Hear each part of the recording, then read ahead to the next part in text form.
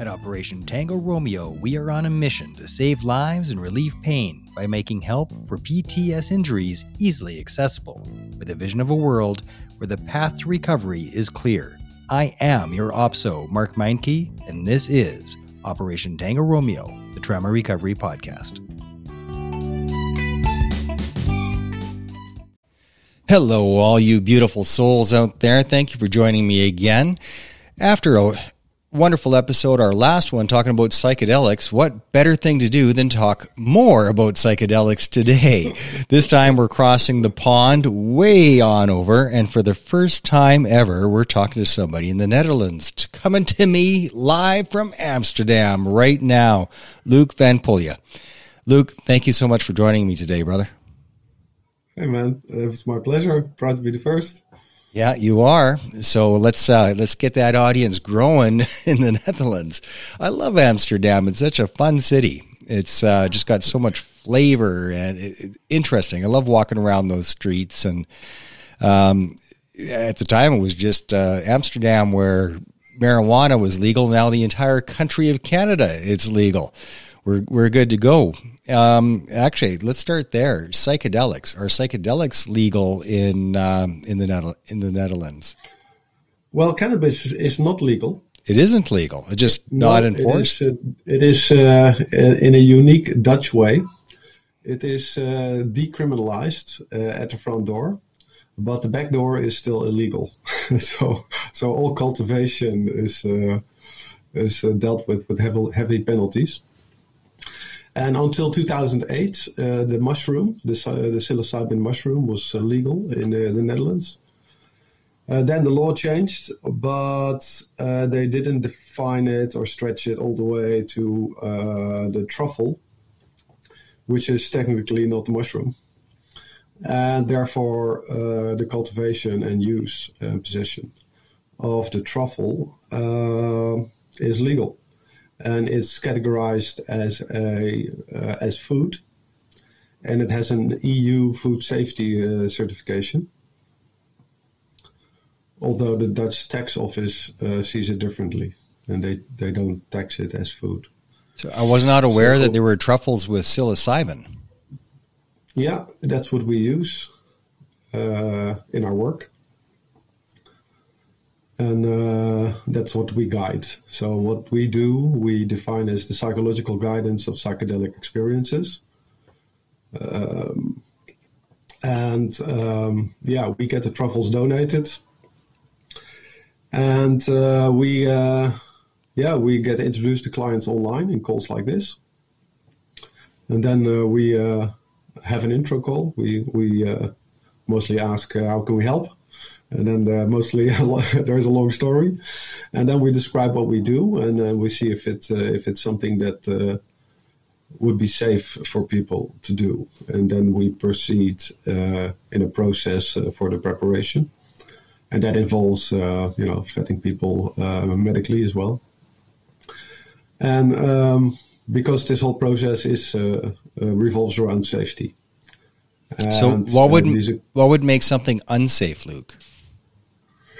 Well, what people underestimate is the immensity of the experience. You know, this is something that is hard to digest, and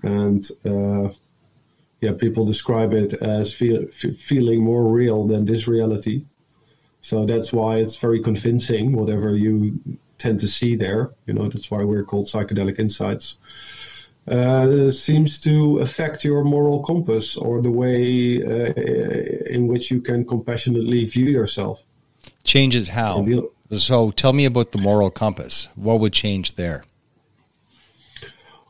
Well, there's a lot of science out there now. And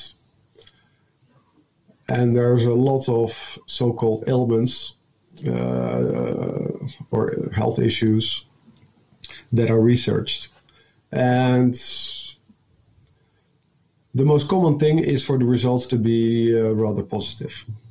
And there's always cautions for health or early conclusions, etc. But apparently it's very positive. It's maybe also a little bit overhyped. But at the same time, these have a rich history. in our culture and in many cultures. And so they used to be called mind-expanding drugs. And in the cultures they were used, they were also about insights that had to do with the afterlife.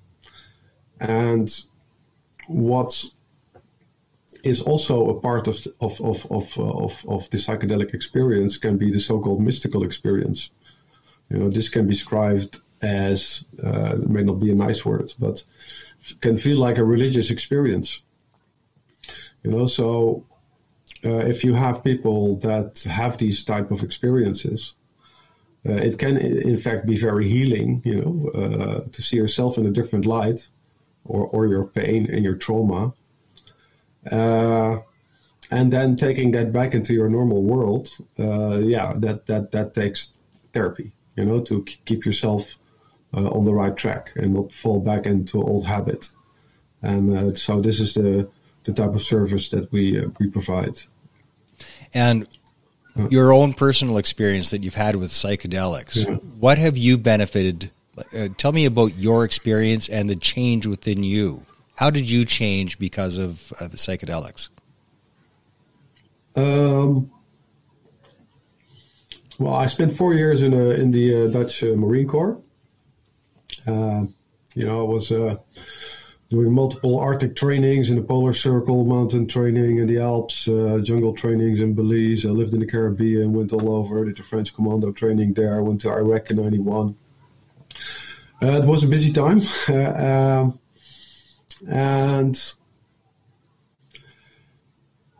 I tend to think the older I get, the more I realize how that period of my life had inflicted my, let's say, neurology, my habits. And it's all a conditioning. And it's a conditioning that saves lives, when you're in the military. But in a much more dynamic, fluid, social, emotional circumstance of daily life, that rigid type, black, white, yes, no, stop, go attitudes, or just tell me what to do, may not work so well, especially in conflicts, if that is all we can fall back on, so I think it is more self-awareness and more consciousness on how your own neurology works. That is mostly a first step that people become aware of. And then, it's also about feeling the discomfort of your own pain, because most of these things are also coping mechanisms and defensive mechanisms. You step on people's toes, you have a short fuse, they can be a little impatient, or... short-tempered, that sort of thing. And it is really a lack of inner peace, it's a restlessness. And when you're in these types of altered states of consciousness, you can really see the mechanisms of it, more or less. You can only describe these things in metaphorically. And then, you can change your perspectives on the events, that shaped you, and also the concepts that you hold dear to. The devil, that you're not about to let go, So, and this also has to do with identification, especially for the military, because we still love the knife that cut us. And we take pride in it as well. Absolutely. And, and so it's a complex mix, to navigate all these emotions. It's a brotherhood, and it's a loss of brotherhood. Coming back, everyone feels isolated. So what people tend to say when they are coming down from these experiences, especially military guys, is that they feel connected again. So like one guy specifically, literally his words, so we went outside, sat in a chair in the garden, for 3 hours, And then, he came back because normally he would have an itch, to get his mobile after 10 seconds. He has never felt so connected. And for him, this for instance, didn't cure anything per se, but it was a first step, for more awareness into his mental condition to proceed, also seek professional help. And so in the press and because of a lot of research, and also because more people become aware of it, and veterans that have used it speak out, and a lot of famous veterans, also in the Netherlands, have used psychedelics. They're not all vocal about it, but they tend to share it with me, and they are doing an excellent job representing the armed forces, but also stand up for the predicament of many veterans, because no one's waving flags on the way back, and no one teaches you to navigate this big leap, from sometimes in 90% boredom and 10% insanity, and then come back and feel connected to your family again, let alone yourself. You're all conditioned to just do the job, and get it over with. And that. So that takes a lot of therapy and deep insights, to carry that back and then reshape your thinking. So in the summer of 21, in September, we organized a veteran retreat in the forest, in nature. And we had 9 veterans there. And actually, a couple were also still active duty. I think we're at least 6, 7 special forces guys. One was female, Army. And we had our protocol developed for this retreat. And we invited an observational study from the University of Leiden, done by a neurologist, Luisa Prochaskova, and to measure mental resilience and the quality of life. So we wanted to refrain from doing any medical research, because we're the baker and we're testing our own bread, So we can't overhype it, but we do want to have objective results done on what we do. Because no psychiatrist or doctor, learns about psychedelics. Maybe now there are workshops, It's definitely not part of the regular medical training. Exactly. So you have scientists that do all the science, and they research all the other science. So there's always positive notes and a lot of caution, and they are both equally valid. So we've done almost 300 clients with high dose experiences. And if you do the screening right, and you recognize the red flags, then you can keep people. What would some of those red flags be, Luc? The general contraindications were psychosis in the bloodline, personality disorder, bipolar disorder, and SSRI medication could be an issue, although recent research has established that it need not be. Although we haven't embraced that yet. For us, it's also contraindication. So and when someone's taking medication, we double check it. We have the client double check it, but we always also have to rely on what the clients tell us. And we have 2 psychiatrists that advise us on medications and the safety. And they are also experts at psychedelics. So all we do is try to keep people safe. A lot of people come our way thinking it can be a magic bullet. Not so much veterans, I must say. But yeah, of this retreat, we're making a documentary.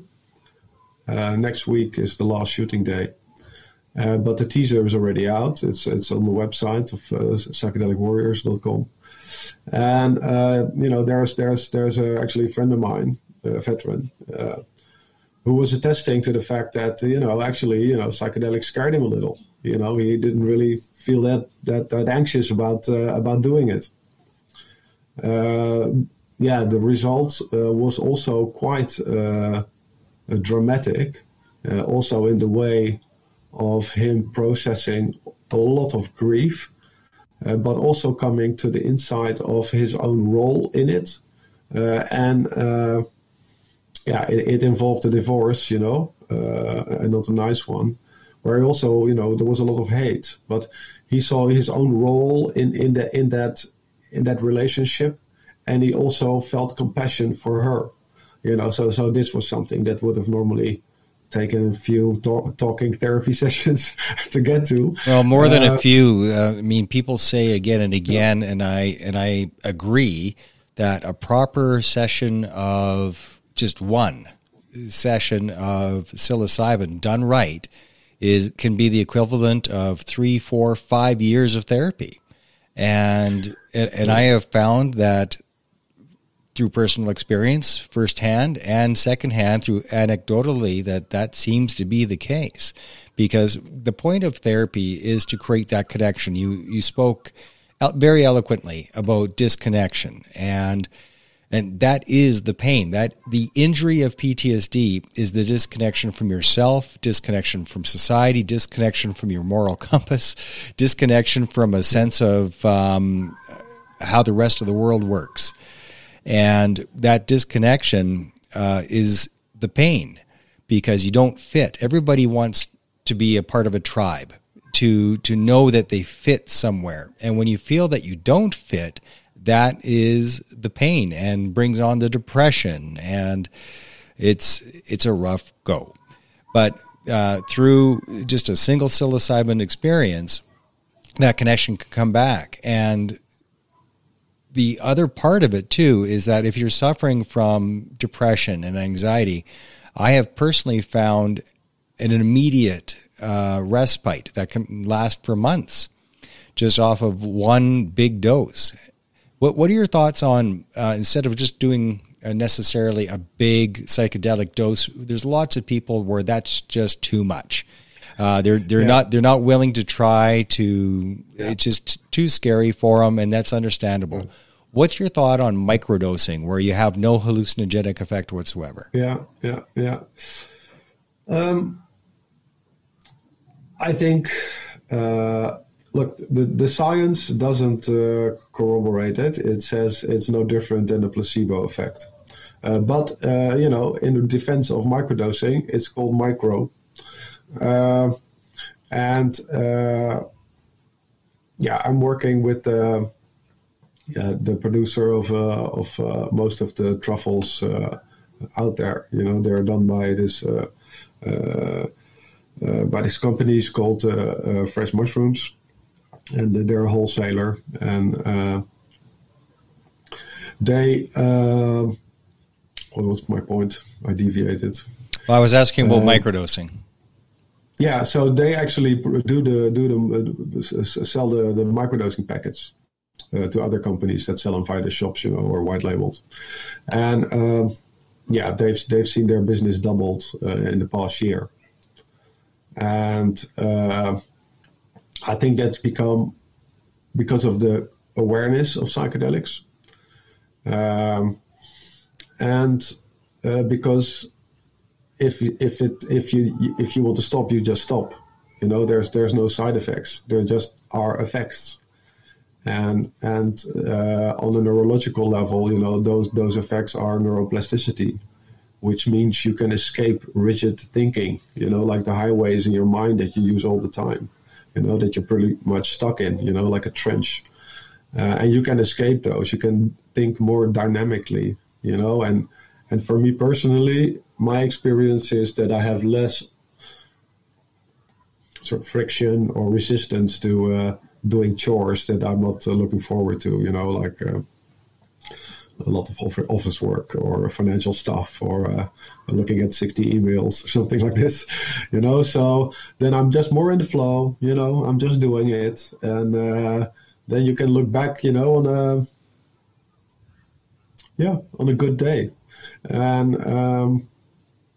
And it also affects people in a different way. And I think it's because it somehow rebalances people. So some people tend to become more tired, I think because they might need rest, and some people have become more active. But everyone has to find their sweet spot. It's a natural product. It's and it works differently, not per dose, but per brain. So it's an experiment, and there's a lot of coaches out there that provide excellent services to guide these experiences, because some people, or a lot of people, feel nothing, even if they increase the dose. And with microdosing, you're not supposed to feel something, but then you can look back on the changed day. How you interact with people more openly or more in a hurry. These are these subtle changes that you get with microdosing. You get micro effects, but they have an effect. So the people that are scared of doing a big psychedelic journey, to go all the way, jump all the way in the water, can it kill you? Can you die from an overdose of psilocybin?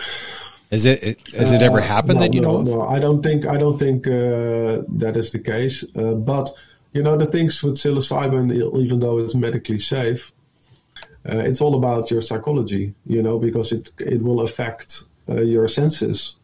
And where you compute your universe, between your ears, where you make sense of this vibration in the air, of information, and everything that comes into your retina is processed in your mind. That's where you go with the psychedelic, and that's what the psychedelic affects. So with increased doses, that it's good to have a coach or know what you're getting into. What we see also is that a lot of, for instance, MMA fighters use it during training, because it brings you more in tune with your intuition than to escape the mind more. But it's never a feel good pill. People should not really see it that way. It's also not addictive. You don't, if you give me truffles, I have resistance to taking it. I think everyone has, and it's because it automatically confronts you with your ego, which is always unpleasant, very much so in my case. And but it corrects you. Suddenly you see this mirror of yourself, and that can be much. That is what psychedelic can do. It can teach you a lesson. It can teach you a lesson in ways that you will, behave, or see how previous trauma has affected you in a way that you respond in a certain way, and then you can heal those insights often, so that's how the behavior is changed, I think, neurologically. The modality of help, like the pathway of awareness, it's very, very similar to peer support groups. In peer support groups, it is a safe place to look in the mirror, because when you see yourself in others via a peer support group, you start to have those aha moments. You start to realize, like, oh, that's how I'm behaving. Oh, I see now. I see this way of looking at the world is actually toxic and not helpful, and I'm the problem. Damn it. Nobody told me. It's a similar self-awareness, because first is the self-awareness, and people always get upset when you tell them they're not self-aware. They get angry at you. Oh, I'm self-aware. Yeah, well, if you're getting angry at the idea of it, you're probably not. And through that self-awareness, you become situationally aware, and you start to understand your impact on others. And this has been the theme of numerous types of modalities of therapy, whether it be psilocybin, peer support, equine assisted therapy, working with the horses. You are learning about your energy, the energy of the horse, and the interplay between the two energy bubbles. And it is learning the stuff that is dismissed as hairy-fairy woo-woo. And it's like, no, this is real stuff. This is how it works, and this is your impact on the world. And that situational awareness that is created through self-awareness is the healing in so many ways. Yeah. I mean, science doesn't explain everything in our reality, and our reality is mostly about feeling, so you cannot really quantify that. But everyone knows that when you're standing somewhere and you feel a stare, you turn around and you look exactly at that person. No one can explain how that works, So That's right. There's a lot we don't know, and there's a lot that we study in universities and philosophies, but it was never consciousness, only in old sacred texts, and recently, because it's really stands very close. These psychedelics, you can see them as lenses to see things and experience, have an experience that is very much unlike any human experience, that can teach you something, that you can see things, and these experiences can be very intense, described by 8 out of 10 veterans as the most significant experience of their lives, so how do you take that back, into your old world, So how do you what do you do with those insights?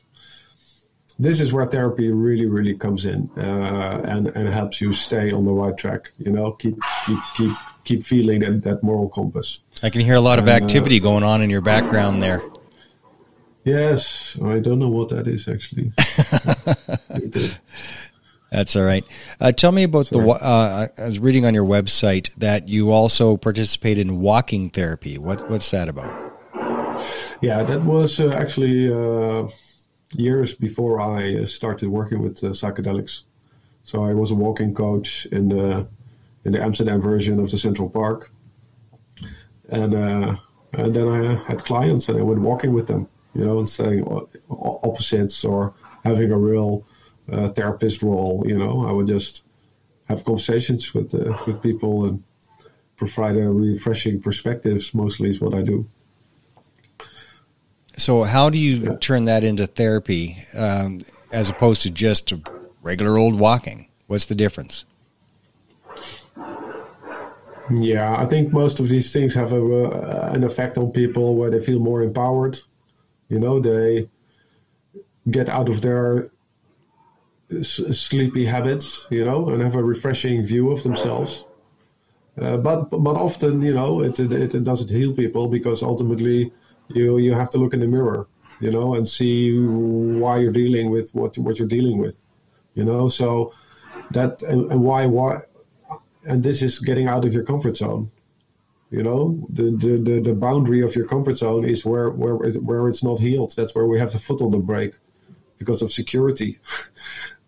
So why do we have these inhibitions?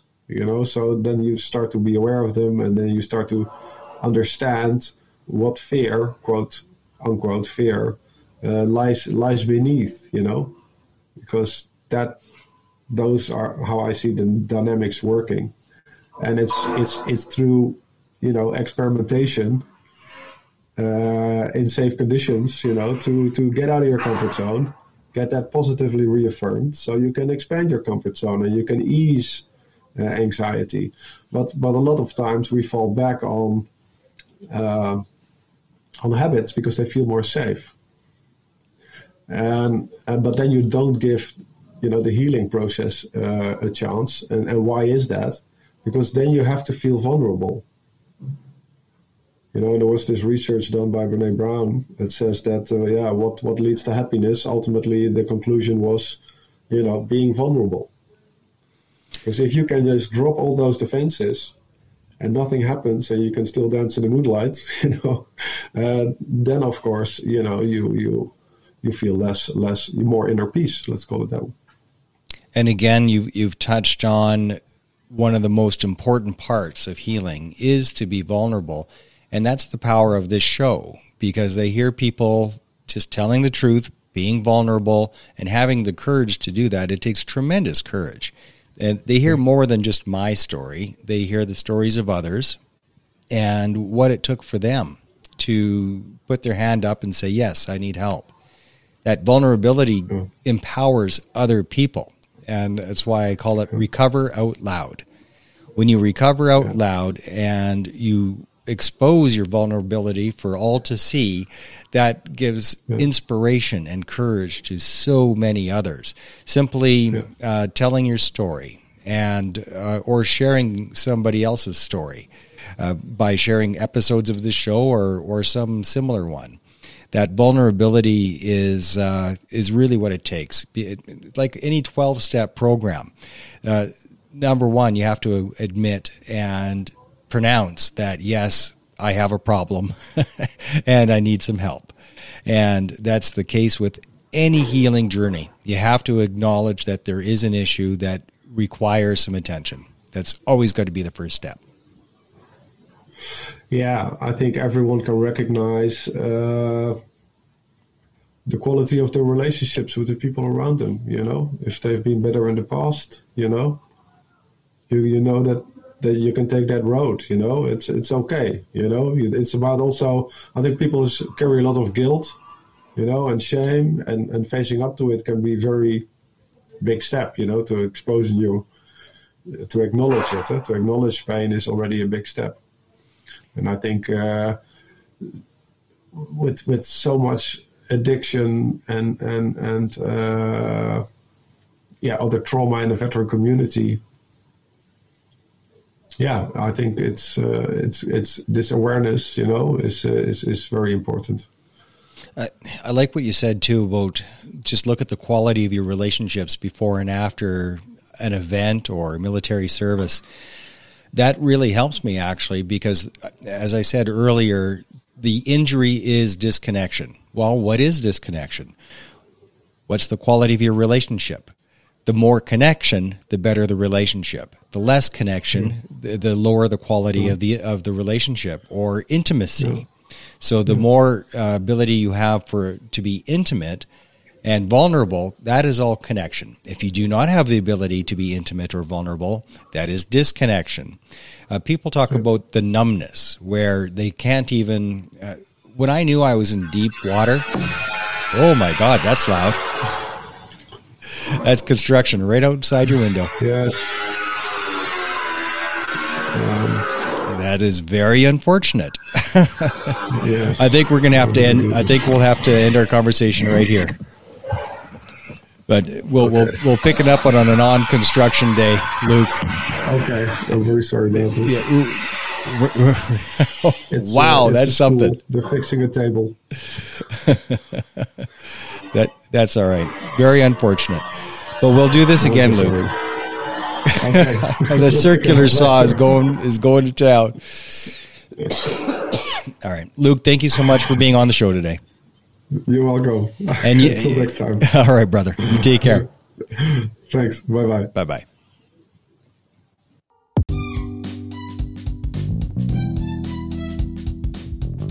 Hey, everybody. Thanks for tuning in. Now, I've got a favor to ask you.